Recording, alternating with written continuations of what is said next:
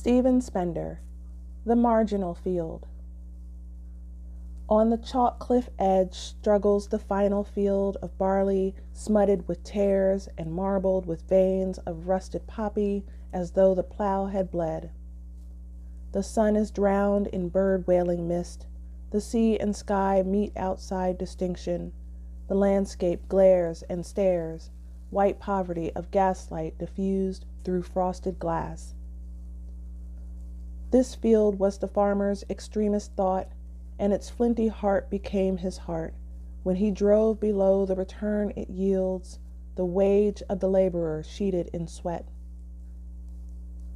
Here the price and the cost cross on a chart, at a point fixed on the margin of profit, which opens out in the golden fields, waving their grasses and virile beards on the laps of the dripping valleys and flushing their pulsing ears against negative skies. Their roots clutch into the flesh of the soil. As they fall to the scythe, they whisper of excess heaped high above the flat wavering scale near the sea, beyond the wind-scarred hill, where loss is exactly equaled by gain, and the roots and the sinews wrestle with stone on the margin of what can just be done to eat back from the land the man the land eats.